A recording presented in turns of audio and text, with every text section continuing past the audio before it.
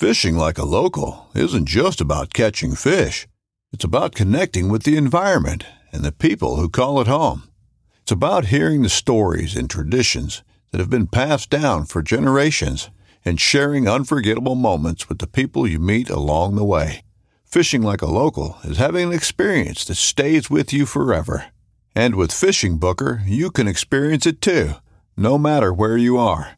Discover your next adventure on Fishing Booker. This upcoming concert season will be all about the boots, and Tecovas is your stop for the best in Western style. Tecovas has seasonal and limited edition offerings this spring and summer, including men's and women's boots, apparel, hats, bags, and more. All Tecovas boots are made by hand in a time-honored tradition with timeless styles that are always on trend. And Tecovas has first wear comfort with little to no break-in period. It's hard to find this level of comfort paired with this level of style. Stop by your local Tecovas store, have a complimentary drink or two, that's WCB style, and shop new styles. The smell of fresh leather and friendly staff are at your service. Many stores even have leather custom branding to make your boots truly personalized. And with regular live music and events, there's no in-store experience like it. If you can't make it into a store, just visit tecovas.com. That's TECOVAS.com.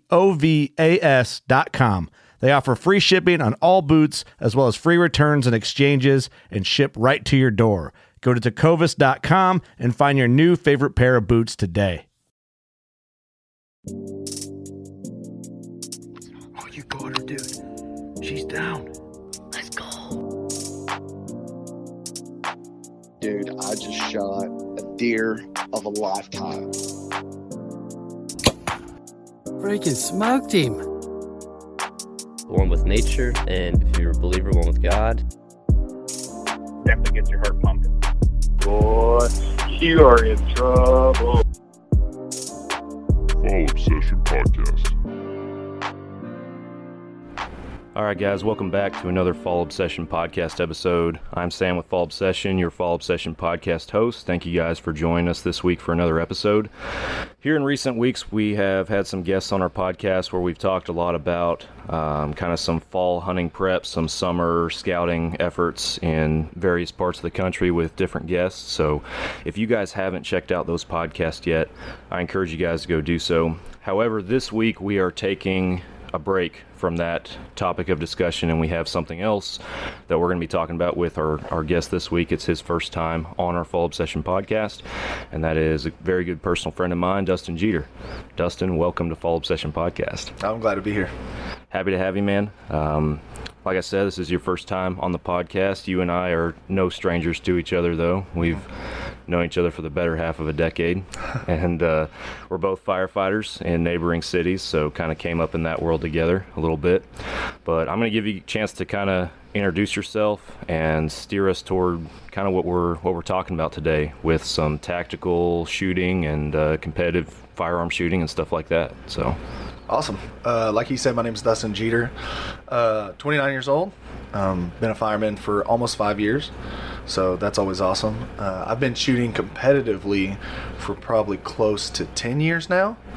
Hunting, obviously, Sam and I enjoy that. We share that interest together. So started off hunting, and then it's kind of weird how I got to where I am, but eventually just developed into, my love now is for the tactical games. So yeah.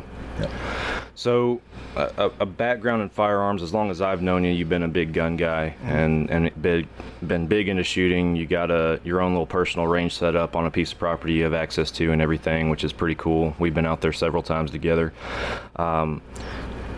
The competitive shooting side, though, is and again, this is your world and not mine. If for our listeners, if you guys have listened for a while, you know I'm a bow guy. I'm not a gun guy. So you got a bow world and a gun world here talking to each other. But I feel like competitive shooting is kind of a big jump from just obviously, shooting for fun, if you will. And obviously in today's world, with the way ammo is, there's kind of a limit on a lot of stuff for guys personally, it seems like, unless you got stockpile. But what interested you in competitive shooting? When did you decide to make that jump from shooting for fun, enjoying it on a personal level, to actually competing? So it actually, the same guy that got me interested in the tactical games is the same guy that got me interested in competitive shooting. So him and I, we worked together, and I'd been shooting for fun, and him and I, we shared that common interest. And one day at work, he asked me, "Hey, why don't you just come shoot a competition with me?" And I'm just like, I'd always looked at competitive shooting, but for me, I was more drawn to like the cowboy action, the lever action, the double barrel shotgun. Yeah. I was like, that is cool. So, but that wasn't what we were doing. We were doing more of a defensive style shooting. It's called IDPA. And so the first match I ever shot with him, I actually had to borrow a pistol from my father-in-law, and it was a 1911 Colt government national match. It was my wife's grandfather's gun, so that was pretty cool. Yeah. So shot that match, and ever since then I was hooked. It's just the draw of like being the best shooter for accuracy and speed, and like once that buzzer goes off, it's like go time. Sam understands, firemen are usually competitive, so any kind of competitive setting, it gets us going, and that was my biggest draw to it, was the competitiveness of it and pushing myself to be a better shooter. Awesome. Yeah. So how many competitions have you shot at this point? Ooh. That's like me asking you, how many times have you hunted? Okay. I don't know. It's a lot. I've shot, I would say probably over 100. Awesome. So it's been fun. Local matches, state matches, things like that. So, gotcha. Yeah. So we're gonna, obviously the big one we want to hit today is the tactical games, but give me some highlights going into that, like some competitions that have stood out or been more significant milestones for you building up into the tactical games. Yeah, so for me, the biggest thing, like I said, I got started in IDPA, which is very defensive. You have to be covered. You have to use a garment to hide your weapon, things like that, right? You have to retain your mags. It's very geared towards like concealed carry, very defensive. Like it's obviously in the name, a very defensive style of shooting. So I went from that to wanting to just, they call it gaming, which is USPSA, and it's just wide open, just go as fast as you can. And then eventually started shooting 3-gun. And so all this was, as I was going through and shooting all these different matches, I started to realize where I was falling. I realized 3-gun was too expensive for me. And IDPA wasn't fun enough. It got to a point to where I was just like, this is cool, but I want something different. And so I geared more towards USPSA because it's very focused on accuracy. So where does your accuracy fall? Like, do you tailor towards speed or accuracy, or do you fall like right in the middle? And so to me, that was the closest you could be from a stock pistol to those guys with $5,000 race guns, right? So for me, I knew I could never afford a $5,000 race gun. So I was like, well, hopefully my physicality will make up for that. And it did for a long time. So from there, just started shooting USPSA, and then just like separate carbine matches, shooting clay matches, and I love shooting every platform of a firearm, really. So, but once I started shooting, it was fun. It just gets to a point to where it's like you still enjoy it, but you want something more. You want to push it farther. Yes. And so that's when the same guy who got me into shooting was like, "Hey, I just did this thing called the tactical games. You should try it." And I looked it up, and I instantly knew I was going to be hooked because it's that next level to competitive shooting that and me like I said, being a competitive person. Yeah. So it gives me that next drive. Yeah, absolutely. So firearm setups, what kind of stuff are you running? Or again, we're leading into the tactical games here, and we'll get into that next, but you talk about in the past kind of what you've run, and then going into setting up for this competition, if you made any kind of adjustments or anything. Okay. So starting out, like I told you, I shot a 1911. I shot that for the better part of a year and a half, and then went and bought my own. Still stayed in that single stack 45 division. That'll probably always be like one of my favorite guns is shooting 45s, just because it's how I started. Then went from that to shooting 9mm and a Glock. And I always tell people, they always ask me, "What do you shoot? What do you shoot?" And I'm like, it doesn't matter what I shoot. If you go to a range and you can just rent every gun you can find, it's what you shoot best. And for me, that was a Glock. So I started shooting a Glock 34. From there, I probably shot the Glock 34 for 6 years, 6 or 7. And I've dabbled, traded guns, owned a 2011 for a while. That's not my cup of tea. It's just, it's too finicky between the mags and the gun. I mean, it is truly a beautiful custom gun, but you got to be on point if you want that thing to run right. Where I'm at now, I ended up actually getting out of the Glock 34, and I started shooting a CZ Shadow 2. Okay. So, hands down, it's heavier than a ton of bricks, but I love it. I love every bit of it. So that's my current US, because I still shoot USPSA. But I gear it now towards the tactical games, so I'm not worried about beating everybody. I'm worried about getting my heart rate up, getting my shots, and making it count. Yeah. So awesome. So we have listeners across the entire country, and I know we have a base here in North Texas that listen, and I'm sure with you coming on, a bunch of your buddies will probably maybe tune in as well. Yeah. But for those who are not local or don't know you personally, what is the Tactical Games? All right, so the Tactical Games is a mix of like a USPSA style shooting and the CrossFit Games. So that's the I've sat here and I've like tried to slice and dice it and trying to be like, how do you explain it? To me, that's the only way you can. So to start out, you have a plate carrier, right? That slick with nothing on it has to be 15 pounds overweight. Okay, so you have to carry with you what you're going to use in what they call a battle, which is also considered a heat. Okay, so you have 4 battles throughout each day of events. So it's usually a 2-day event. The one I'm about to do is a 3-day event. So we'll see how that goes. But not only do you have to carry the plate carrier, all your ammo, all your mags, your belt, your pistol, your rifle. So you're running in full gear, right? 30 to 40 pounds overweight, depending upon your setup.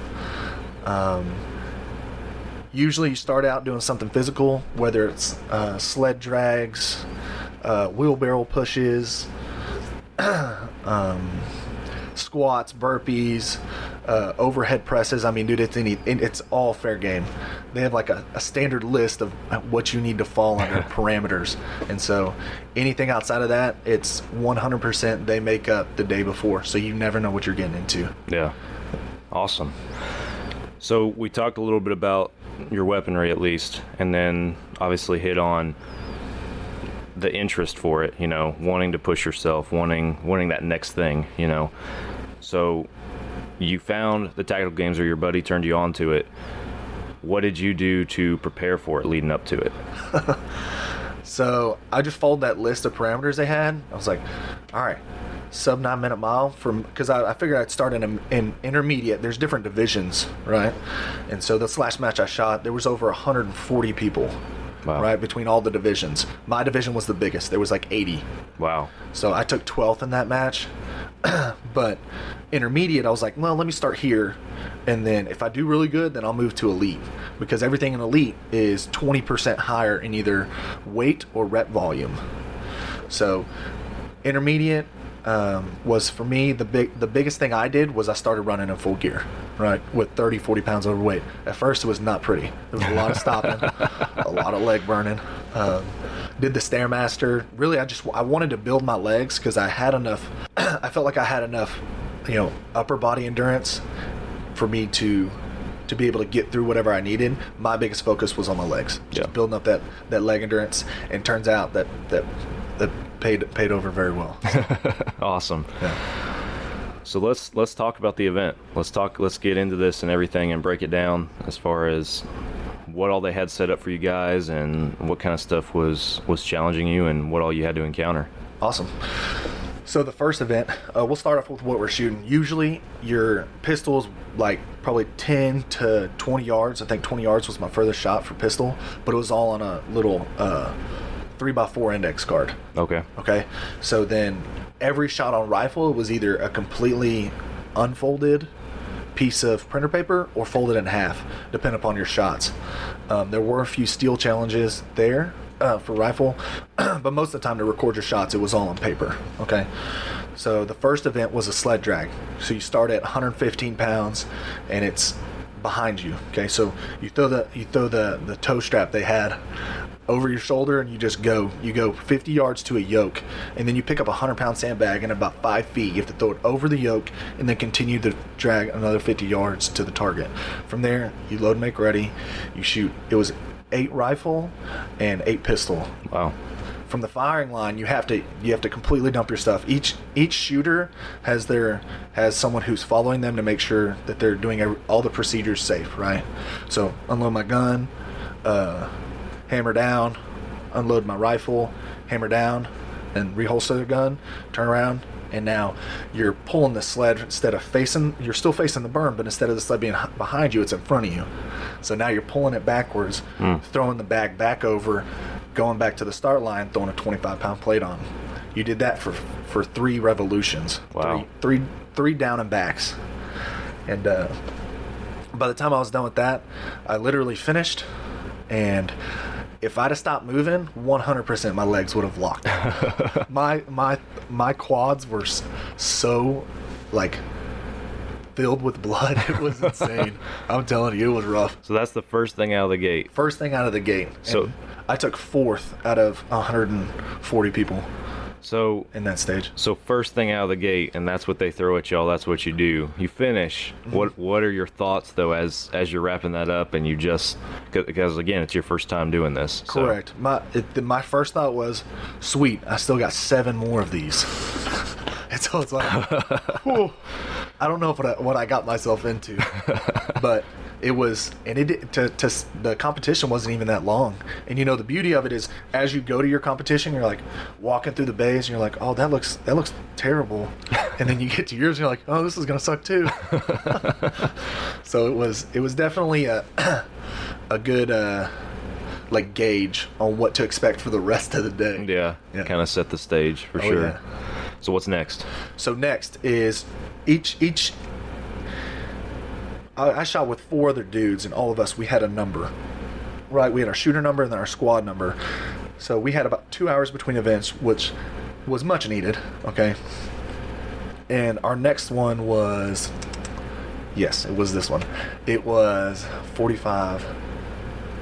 It was a 170-pound sled without the steel, just 3 45s, and then the wheel was a 45-pound plate, right? Oh, wow. So I'm sitting here thinking, like, I need to get this out of my hands as fast as possible because I'm gonna book it with the sled, and then from the sled it's about 75 yards. You come around one berm, you come to the next shooting bay, you go all the way down to the end of the shooting bay, about 15 yards from the targets. I rotated my sled, dropped it, and you have to pick up what's called a Husafak stone. Okay, so it's derived from Scotland, actually. It's a 500-pound stone, and you pick it up, and you have to walk around this rock formation and set it back down where you got it, and that's how you're considered a man. Like that's the Scottish way of, yep, this guy's a man. So it's modeled after that. Thank God it was only 150 pounds instead of 500, because it wouldn't have been good. So you pick that up, you come walk to the end of the pistol bay, which, like I said, was about 75 yards. Turn around, go back, set it down, and then you shoot your pistol. And at that point, you pick your wheelbarrow back up, come all the way back to where you started in the other shooting bay, and that's where you shoot your rifle. And so each time that you got on the ground to shoot your rifle from prone, you shot strong side, weak side, strong side, weak side. And the pistol never changed. You can shoot both hands, right? So that was a total of 4 laps there and back. Gotcha. Yep. So how much time in between events, or what's the transition from one to another? Usually, it was probably 2 to 3 hours between events. Oh, okay. Yeah. So it's not like, because I'm telling you, with the workload there is, if you did them back to back to back, whew, there's no way. Yeah, guys would be falling out. Oh yeah, 100%. So you show up to these things, you kind of, my understanding is you kind of have to gauge, hey, where am I gonna pace myself? Where am I gonna go all out to try and make time? There's a lot of balance in that, it seems like. So there is. So you definitely have to, because there's another factor to it, right? You're not just working out. Okay, you're not like, oh, I need to move this wheelbarrow really quick, and then I can make up time on the Husafak stone, and then take a breather. We also have to worry about how hard am I breathing, how fast is my heart rate, how tight is my plate carrier to my chest, and because guess what you have to do after you're done? You got to slow your breath down. You got to try to slow your heart rate because you still have to make your shots. Yeah. A miss in the tactical games is 10 seconds. So it's a hefty penalty. Yeah, that's the crazy part. We've talked so far about all the physical side of everything, and like you just pointed out, you got to do all this and make your shots and make them count. So that's a huge factor. Oh yeah, especially when you're making those left-handed shots and you're like, probably should have practiced this a little bit more. But you don't. And the beauty of it is like, I consider myself a pretty good shot, like in USPSA, like, and then you get into this world and you're like, shooting when you cannot breathe is 100% different than shooting when you're like, you just come up to the line, they're like, shooter ready? You're like, yeah. Your heart's racing because you're excited. But outside of that, I always tell people in USPSA, you have to control the guy in your head that's like screaming for you to go faster, right? Shoot faster, shoot faster, shoot faster. He doesn't care about accuracy. We got to slow that guy down to be able to control the stage and shoot the way that you need to shoot. At the tactical games, that guy's not even in my head anymore. I'm just focused on breathing and fundamentals. So that way I know I'm getting my shot because I know I'm not going to go extremely fast. Yeah. So it definitely is a different animal. Yeah, absolutely. So events 1 and 2. Yes. Where are we going now? So event 3 was they're trying to incorporate more of like a USPSA or like a 3-gun, like a fast shooting stage, and it was called Get to the Van.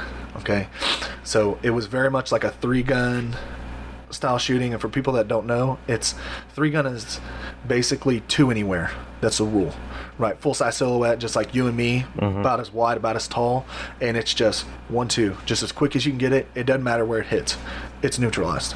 So it was, you come to the shooting line at about 30 yards, there's 8-inch gongs, right? I draw my pistol, shoot, bing, shoot the next one, and I was fully committed, right? I knew I had that shot, and I go to jump off the line, and I didn't hear the ding, and I'm like, are you kidding me? So I have to step back, take another shot, and from there you come to the right, and there's an array of cardboard to the right, and it's like a shoot house, almost like just walls, right? So you come through, and each window gives you a target that presents to you, so you shoot it as you see it. Then from there, you present you move forward out of the shoot house, and then you go to the left side, go to the right side, engage all the targets. Then before, there's a van. There's literally like an old Astro van with the seats knocked out of it at the end of the shooting bay, and you're shooting pistol up to this point. Then you unload your mag, and you have one shot to shoot one-handed at a 4-inch plate that's 10 yards away. Boom, I hit it. So you lose 30 seconds.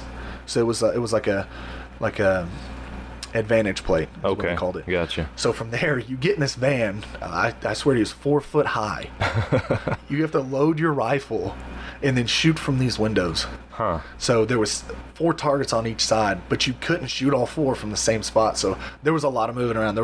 I cut my hand open just because of all the glass, and that van was so messed up. There were a lot of people but I mean, no one cared. It's like, we got to get it done. Yeah. So there were a lot of people that got hurt, but not to a point to where anybody drew out. But yeah, that was more of a USPSA or 3-gun style event that I was more used to. Gotcha. Okay. So there was no physical in that one, which was a breather. Yeah, a little bit of a break. Yep. How many? It's a 2-day event, right? Yes. How many events per day? 4. 4. Okay. No, I lie. First day was 4. Second day was 3. 4 and 3. Okay. Yep. So you got 3 events down. You got 1 to go for day number 1. How are you feeling at this point? So after event 1, the one guy that I went with, he was shooting in my heat. I went with two buddies, but one of them is shooting in the master's class because he's over 40. And so I brought Cody, my shooting buddy, and he literally went and laid in his truck and just lifted his legs up, and I could hear him because I was 3 cars over going, and I'm like, are you okay? So that was pretty much it the whole time. It was a good little break, but your body was still so fatigued. Yeah. And I realized it on the next event, because the next event was a run. Oh, man. Well, let's hear about it. All right. So you start off, they give you I think the shooting distances was 200 yards to 100 yards, and they had these X braces set up at 100 or 200, 175, 150, 100, and you had 2 minutes to shoot each plate twice. There were 4 plates total, so you had 8 rounds per mag. So I'm feeling confident, right? I get down there, I run to the first cross member. Okay, I get down, it's about knee height, right? So I get down on one knee, I find my sight, I find the plate, and I'm like, full send. Boom, click, nothing happens. I'm like, what? So I re-rack my gun, click, nothing happens. I instantly realized I didn't seat my mag. So I tap, I rack, get back on it, bang, right? Send it to each plate. Then I run to the next cross member, and I realize those plates have been shot so much throughout the day, they're washing on the berm. Oh, really? So I'm trying to find these plates, and I tell the RO that's with me, I'm like, hey man, dude, I can't see the plates. He's like, shoot where you think they are. Oh my gosh. This is great. So I'm shooting where I think they are, and I'm hitting them. The 4th plate, get this, as I'm shooting it, it falls. Oh. And so I tell him, what do you want me to do? And he says, shoot as if it's there. And I'm like, free shots. So run from the 175 to the 150, continue my shots, run to the 100-yard mark. They gave us a time limit. I want to say it was a minute, 30 seconds you had to shoot it in, or they would yell at you, you're done. And you would just accept all the penalties from the misses. Yeah. By the time I finished and crossed the line, it was right at that moment. So from there I want to say it was about a mile and a half run around the entire shooting complex. And that's when I instantly realized like how truly fatigued my legs were. Yeah. Because I got my mile time to around 7:24, like dry, and then right around 8 minutes with full kit. And 8 minutes in full kit wasn't happening. I was like, I just kept telling myself, 1 foot in front of the other, 1 foot in front of the other, long strides, long strides, long strides. Because I'm telling you, man, I wanted to stop running so bad. Yeah. But after that, I come running around the berm, and then I stop. And I'm like, whew, because I thought time ended there. And my wife's like, you have to touch the table. And I'm like, oh no. So I started running again. So it was probably a 5-second little thing, but no big deal. Yeah. So that concludes the day. Day one. Day one. Okay. So getting back out there for day 2, how hard was that? Ooh. It was, so I knew, especially after the event, I was like, I have to take an ice bath, because otherwise I'm going to be so sore tomorrow, it's going to be insane. So that's exactly what I did. Went and bought some ice, threw it in a tub, filled it up, took a deep breath, and just sat in there. I mean, it was terrible. I love cold showers, but not that cold. Yeah. And so doing that, I think, really helped stop the buildup of lactic acid in my muscles. And so after that, plus foam rolling and stretching, and I had a massage gun, I felt pretty good for day 2. I was sore, don't get me wrong, but I wasn't like seized up anywhere. Yeah. So going into day 2, I felt pretty confident. Yeah. You know, in all honesty, the crazy thing is, versus USPSA, is like, I don't know. You don't know how other people are shooting, right? You don't know how other people are doing physically. You can watch them in between your heats, but you don't know. So, whereas I could, in USPSA, play mind games with other people to try to get them to shoot at my level, and then I bring it back down and beat them that way, you can't do that in the tactical games. Yeah. It's all you, and you have to gauge whether you go all out and save some in the tank, or you just try to pace yourself. So it's really all on you, and how fast you shoot it and how fast you go, and you will decide your score. Gotcha. So just to clarify too, I know we kind of touched on it briefly at the beginning, but as far as scoring and placing and stuff, you guys are going off of times, and then based on just hits or misses, they're taking or adding time basically to it. Like if you have a miss, they're adding time. Is that what I understand? Yeah, so all your seconds, everything will be converted to seconds, right? Your time of 5 minutes and 58 seconds, right, will be converted to whatever that is in seconds, right? 358, I think it is. And so your misses, say you have 100, or you have 10 misses at 10 seconds, right? So that's 100 seconds. Gotcha. So then that tallies to a score, and everybody's ranked on that score. Gotcha. And so whoever got first place, then it's all converted to percentages. He's 100%. Right? Mm-hmm. The next shooter is 99.5%. And so that's how it's ranked. It's all ranked off of everything being converted to seconds and added up for a total score. Gotcha. Okay. So, and you just said you don't know what other guys are doing after day one, where you're sitting or where anybody else is sitting necessarily. No. Like, my goal was to finish in the top 50%, and I didn't think I was going to do that. Really? So, yes. Was anybody falling out or anybody smoking you or anything like that? No. Every event that we had, I finished first on our team, but that's because I made a conscious decision. I'm not letting anybody beat me on my team. There was definitely different styles, that you could see. There was one kid who actually made me push myself even more. Was 17 years old. He had lost 80 pounds to come to this event, right? Wow. Just played Call of Duty all day, and he was like, I'm done with it. And so his family was there, and they were all just extremely awesome. And his mom ended up talking to my wife, and she said his name was Joey, right? They screamed his names 100 times through each event. That's why I know it. And his mom said, he said that he wants to be just like your husband. He said, just compliment me. And I was like, that's pretty cool. Yeah. And so after I heard that, him and I were talking, and I was trying to give him tidbits because he would, this is what you don't want to do, right? He would come out the gate and he'd be beating me, right? But I know from doing CrossFit for a couple years that you got to pace yourself. Yeah. So he would come out the gate strong and heavy, and I'm like, slow down, young buck, because you ain't going to make it. Yeah. Sure enough. Drop down, and he would finish usually about third, the middle of the pack. Gotcha. And so that's, Cool. So day number 2, where do we start? Day number 2, the worst day ever. So we start off, one thing that I did before I did go was I did a skirmish. So it's a half tactical games. It's 4 events in one day. There's no breaks in between. Okay. That's why I'm telling you, it would be miserable. My grip was shot after the 3rd event of the skirmish that I did. Yeah. So I knew going into it, I needed to work on my grip strength. It had helped me through day 1, right? Day 2 was farmer carries at 150, I think it was 150 pounds each hand, to a yoke where you did a sandbag toss over. It was 50 pounds. Then you pick up the farmer carries, go to the shooting line, and shoot. The first one was freehand, right? Just shoot any way you want to, rifle and pistol. The next one was strong hand. Okay. And then the next shooting one was weak hand. Okay. And then again, strong hand, or again, 2 hands. Then you went from the rifle. No, that was on the next event. The rifle was the same thing. Strong, weak, strong, weak.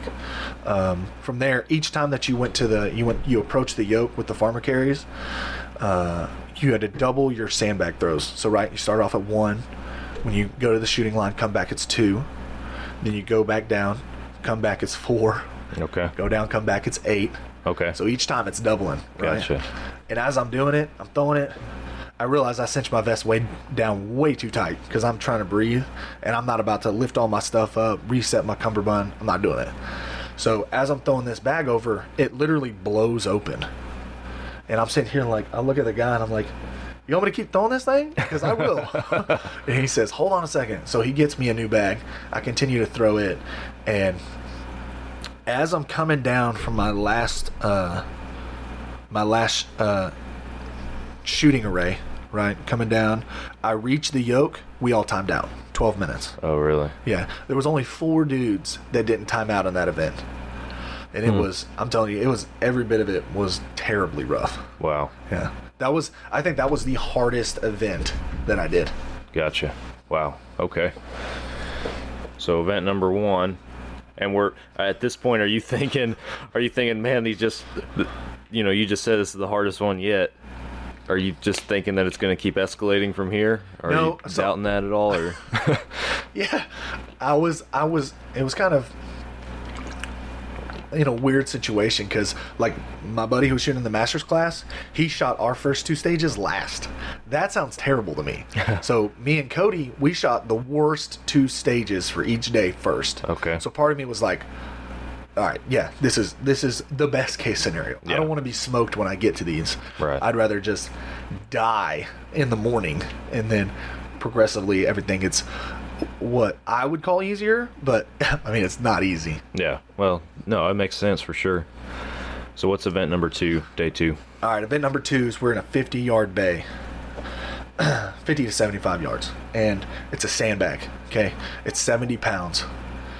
So we're facing the berm, right? We're all facing west.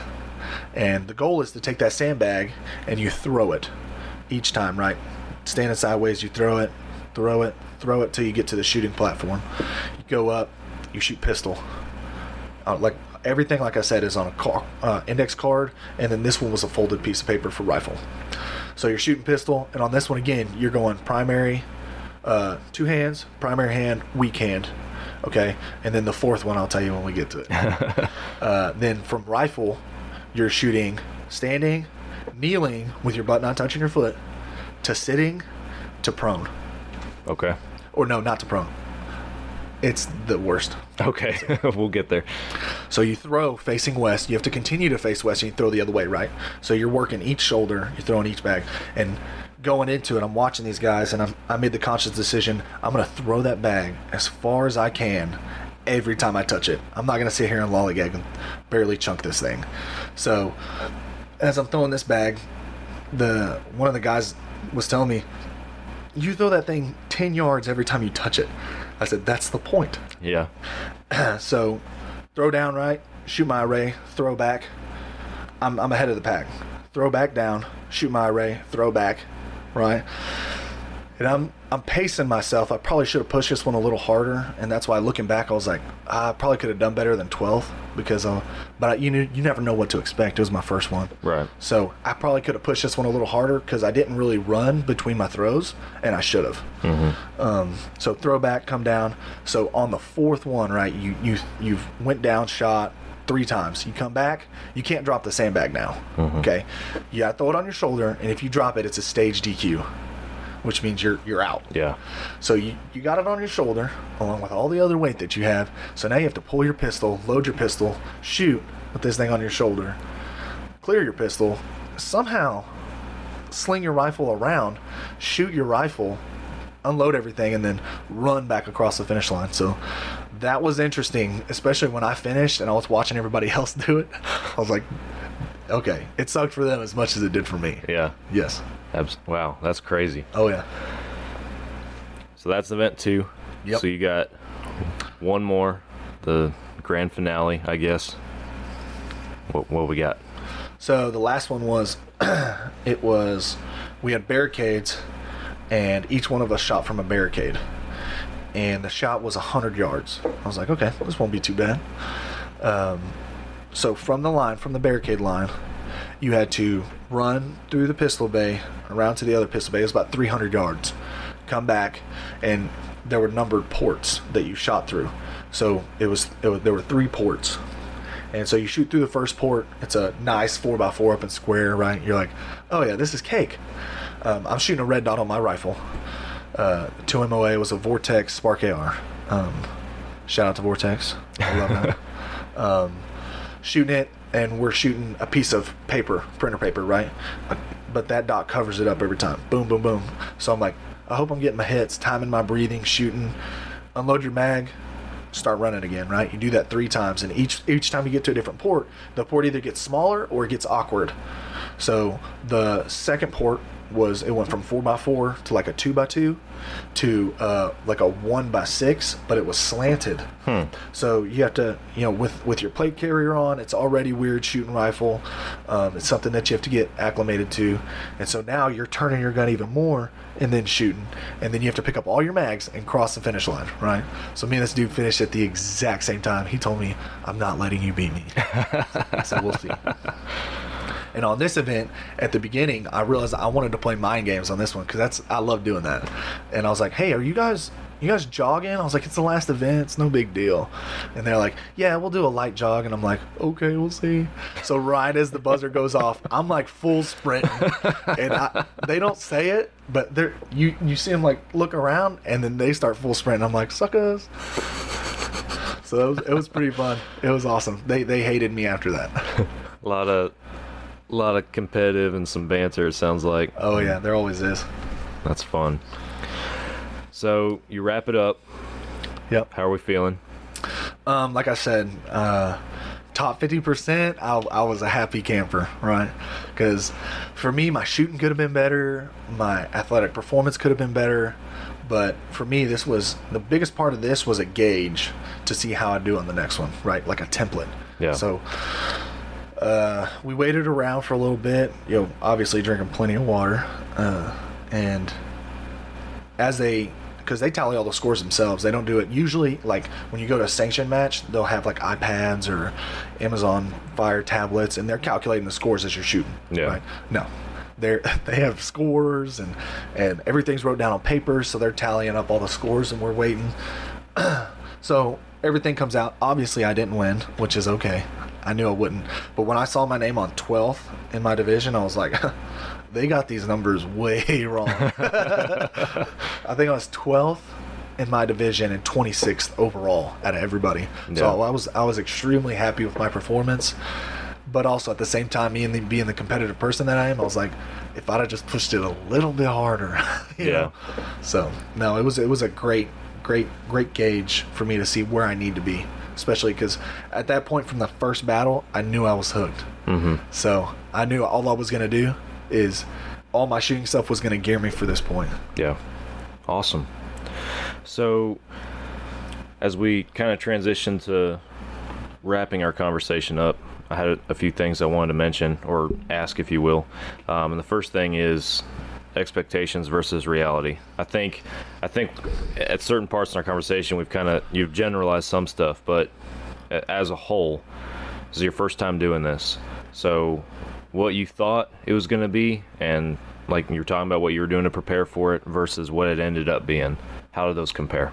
So I thought it was going to be more bodyweight stuff. I didn't think things were going to be creative and picking up the 100-pound bag and throwing it over a yoke.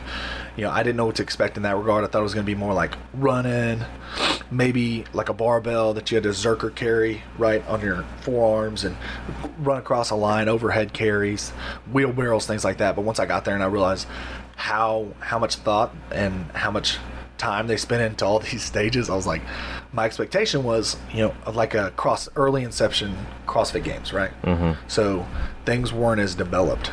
So the tactical games, I'm pretty sure, is only like 2 or 3 years old. So to them, I mean, they're still early. Yeah. And when I got there and I realized how much thought I went into it, all the sponsors that were there that I didn't know were going to be there, and it was just, and on top of that, the people there are different. You always run into different people at different matches that you go to, right? You have the guy who is like the best. You have a dude who's usually the loudest, and then you have a bunch of people that are quiet, or usually there's cliques, At these events, it's not that way. You can walk up and you can talk to anybody. Everybody's super awesome, super open. Dudes will come up and ask you how you did. Dudes will give you tips and advice on how to do that better next time. And in all honesty, the professionalism there is just insane. And that wasn't even on my expectation list. Mm-hmm. But once I got there and realized that, I was blown away, reality wise, So expectation was more body weight stuff, a little bit of weights. Reality, a lot of weights, no body weight stuff. Yeah. So that was awesome. Well, that's kind of a good segue into my next question. And you've talked about the event that was the most challenging and everything for you, but not necessarily an event or a task, but what was the most challenging factor of the whole thing for you personally? I'd have to say the pushing yourself, like really getting a gauge, just trying to be able to figure out how hard you have to push it. That's the hardest thing to do.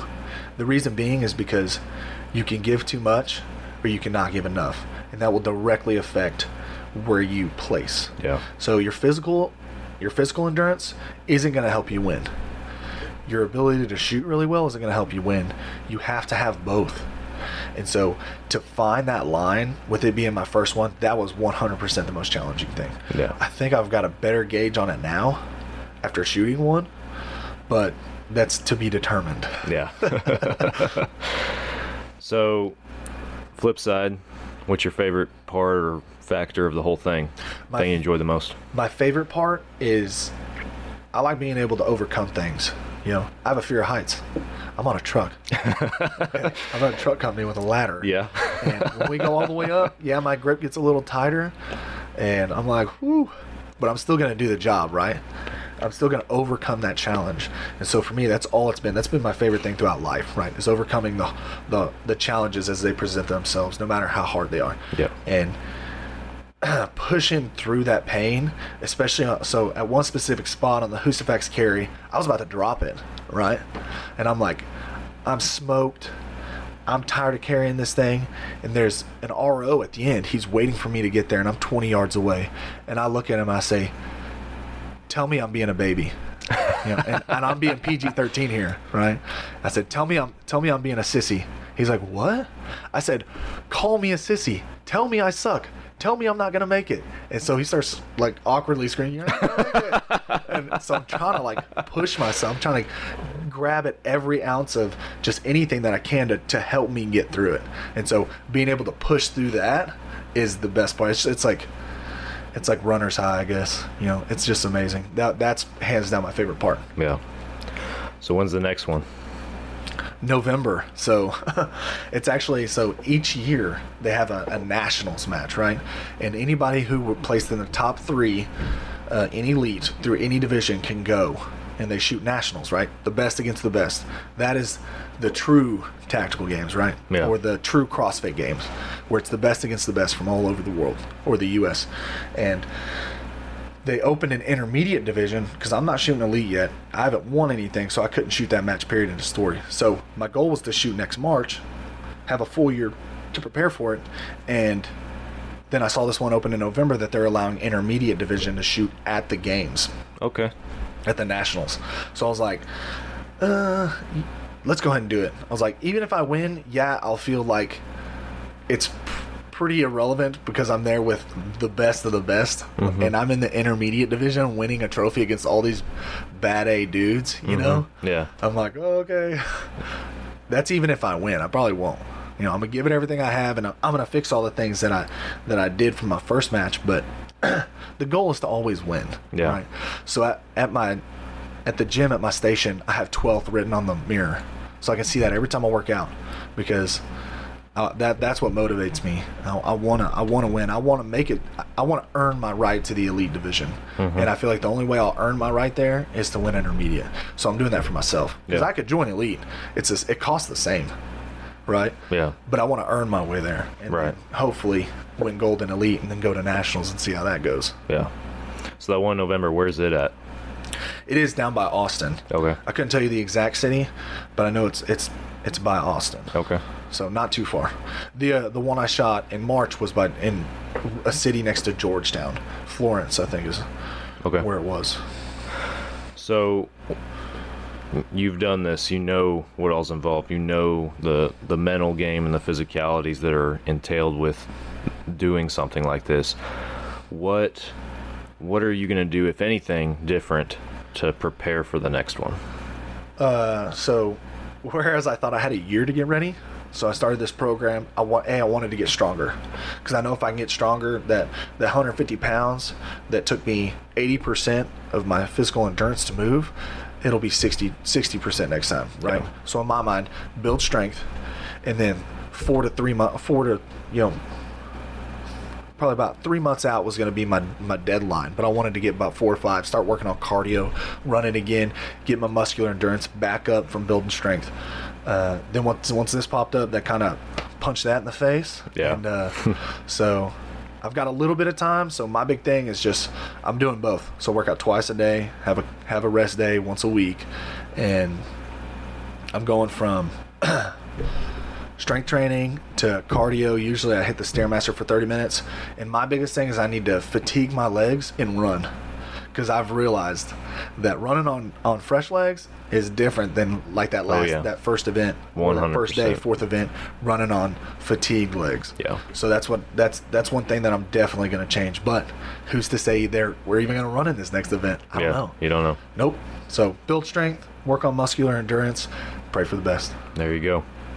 Well, buddy, I really appreciate you coming on this week and talking with us about this, because this is not really any kind of content or anything that we've ever had in our podcast, and it's just kind of it's a unique deal that you've gotten to do here and participate in, and you're a motivated individual who's going to keep pushing to do it. So I appreciate you coming on and sharing a story about it and everything with us. Of course, man. I appreciate you having me. Yeah.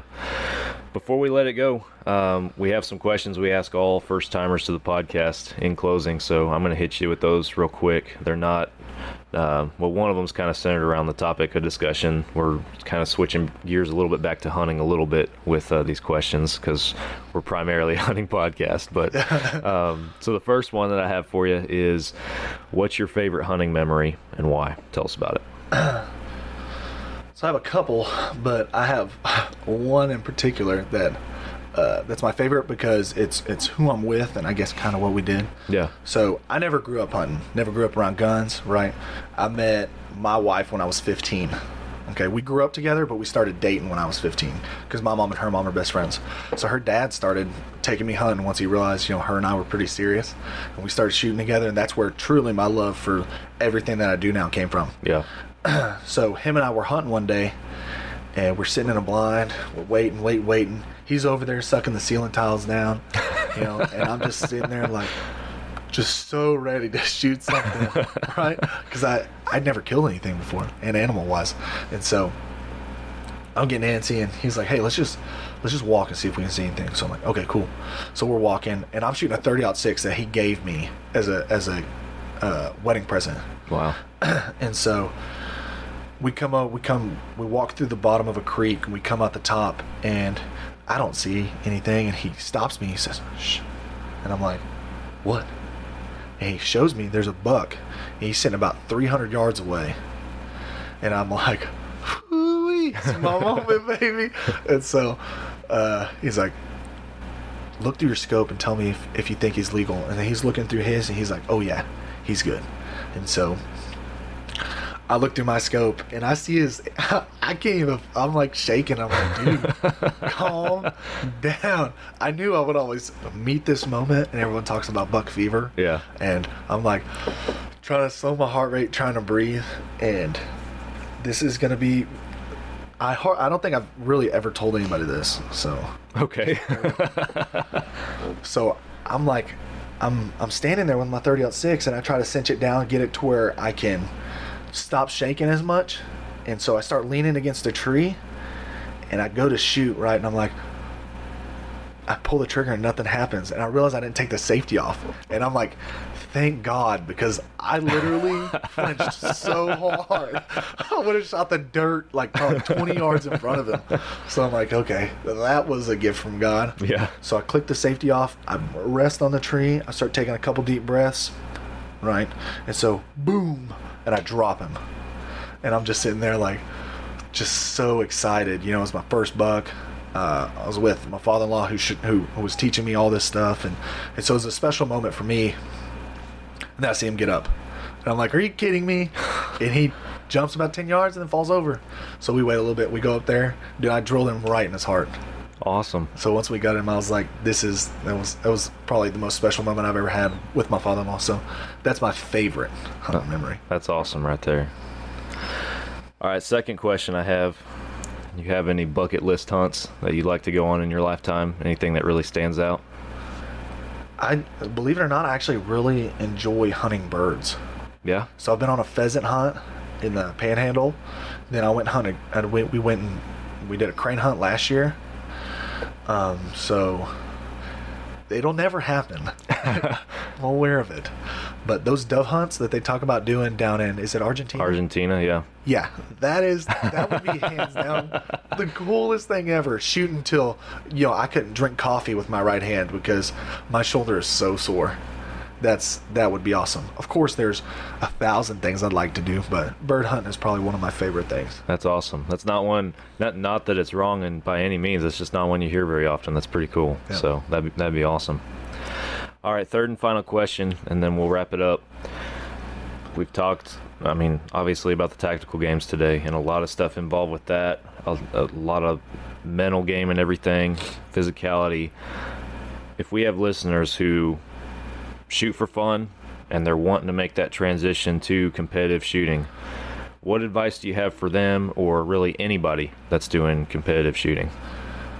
The biggest piece of advice I'd have is, which there's multiple pieces I'm probably going to give you, is you don't have to have the latest and greatest to come shoot, right? I've shot competitions with a dude who, I kid you not, was shooting a bolt gun. A 308 bolt gun. He got last place. And usually at like some events, they give you like a little gong, like a last place. You did so good, right? And so you don't have to have the best thing out there to come shoot. The biggest thing you can do is take a class, buy ammo, and practice at home. Okay, the majority of everything you do, if you want to get good at something, what do you always do? You practice it, right? You practice it outside the moment of doing it. Right. Same thing with shooting, man. You have to put in the time at home with being safe and dry fire and getting used to every bit of breaking down your draw, finding your sights, and creating that relationship with your trigger, you know. So that'll all help you be better. But the biggest thing I can tell people is take a class on fundamentals. It'll pay off 10 times in the long run, because instead of creating bad habits, you'll start off early, you'll fix them, and it'll make you a better shooter. Yeah. So don't go out there and just spend $3,000 on a pistol and think that you're going to be the best thing there ever was, because those dudes are out there running $5,000 pistols, and I'll smoke them every day of the week. Yeah. Yeah, comes down to the foundation, the fundamentals. Oh yeah, and don't hesitate to go to look up local matches. I guarantee you, shooting range in your area shoots some kind of form of pistol, rimfire, right? Every place shoots rimfire. Yeah. Competitions. Get started in that to get your feel for it. Yeah. You know, get your feet wet, do it safely, and if you have questions, usually the shooting community is the most open and honest and willing to help community there is. So if you have a question, ask anybody, and I guarantee you they'll be willing to help you. Awesome. Very cool. Well, man, again, I appreciate you coming on for our podcast and joining me talking about this. I know you mentioned your buddy Cody and everything. I know that there's an Instagram page where you guys have posted some of your videos and stuff before. You want to give that a shout out real quick so people can go look it up if they want to? Yes. So my buddy, he runs his side business, right? Because he's a fireman too in Southlake, and it's Armor Division, and so you can basically buy anything. Everything I have, most of the things I have or I shoot with or is on my kit, I get through Cody. So shout out to Cody Pearson, Armor Division. There you go. So, and shout out to Fall Obsession. Thank you. You're welcome. Yeah, guys, go check out Armor Division. They got an Instagram page, and Cody and Dustin have posted some of their videos, especially some from the tactical games on there, so you guys can go follow them and check out Cody's site as well. Armor Division. Is it armordivision.com? Is that all it is, or? I believe so. Yes. Okay. Go check that out, guys. And if you haven't already, hit that follow and subscribe button on whatever podcast app you guys are listening on. We are on all major podcast platforms, YouTube, and our website, fallobsession.com. That website is our hub. That's where you can find all of our content, video series, wild game recipes, educational articles, product reviews.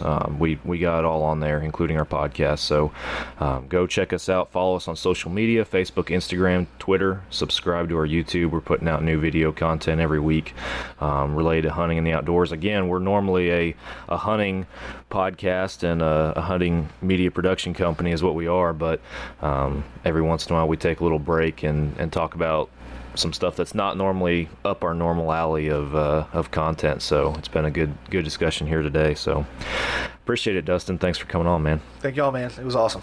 All right, guys. We'll catch you guys again next week for another Fall Obsession podcast episode.